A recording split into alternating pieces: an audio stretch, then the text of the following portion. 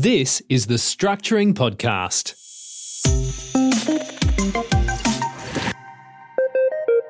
Welcome back. It's episode 20 of the Structuring Podcast, and today's topic is funding a brand new discretionary trust, which will buy property or shares. So when a trust is formed, it usually only starts with $10 as the settled sum. You can't do much with $10, so the trust needs more money to be able to do anything. If it's going to buy property, there are three choices. The first is cross-collateralization, so the trustee could use other security that is not a trust asset as security for the loan. For example, if a trust has $10 and it's going to buy a $500,000 property, the security for the loan could be the $500,000 property plus a property owned by the trustee or a beneficiary. So there's two securities for one loan. The other way they could do it is receive a gift. So a beneficiary or someone related to the trust could gift money to the trust. So if the trust is buying a $500,000 property, someone else could gift it $100,000 and it could borrow $400,000, being 80% of the property.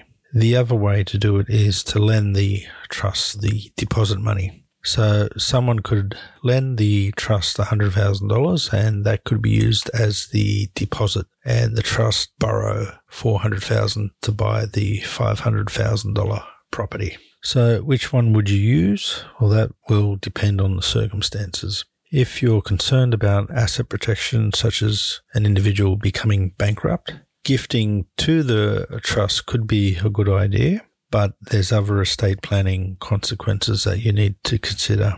And that's because when you make a gift, the asset is no longer yours. If you're not too concerned about asset protection, then you could make a loan to the trust, and that loan could be interest-free, could be at interest. If you're using cash, you might want to consider an interest-free loan to the trust. And that's because if you charge interest, you're going to be paying tax on that as income. And the idea with a trust is to try and shift the income from the individual to the trust, just so it makes more profit, and then that profit can be dealt with in a tax-effective manner.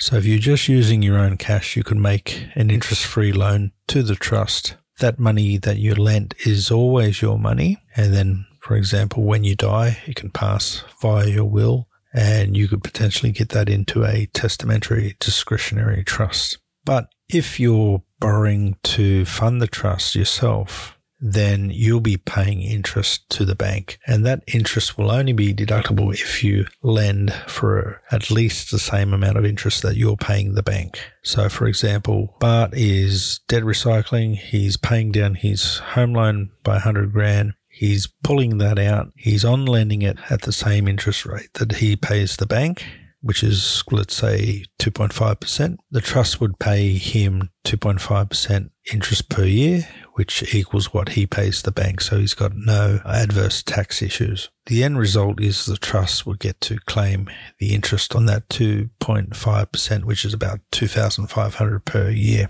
So that allows for debt recycling by using a trust. Where the trust is going to buy shares, you probably wouldn't be doing any cross-collateralization. So there's just two choices, there's gifting or lending. And then lending has two sub-choices, interest-free or at interest. You would only charge interest generally where you are borrowing and on lending the money. And as always, make sure you get legal advice before attempting this at home. It's very complex, and there's a lot of other things to consider, such as asset protection, estate planning, deductibility of interest, enforceability of loan agreements, terms of loan agreements, etc. So do seek legal advice. That's it for today. Thank you.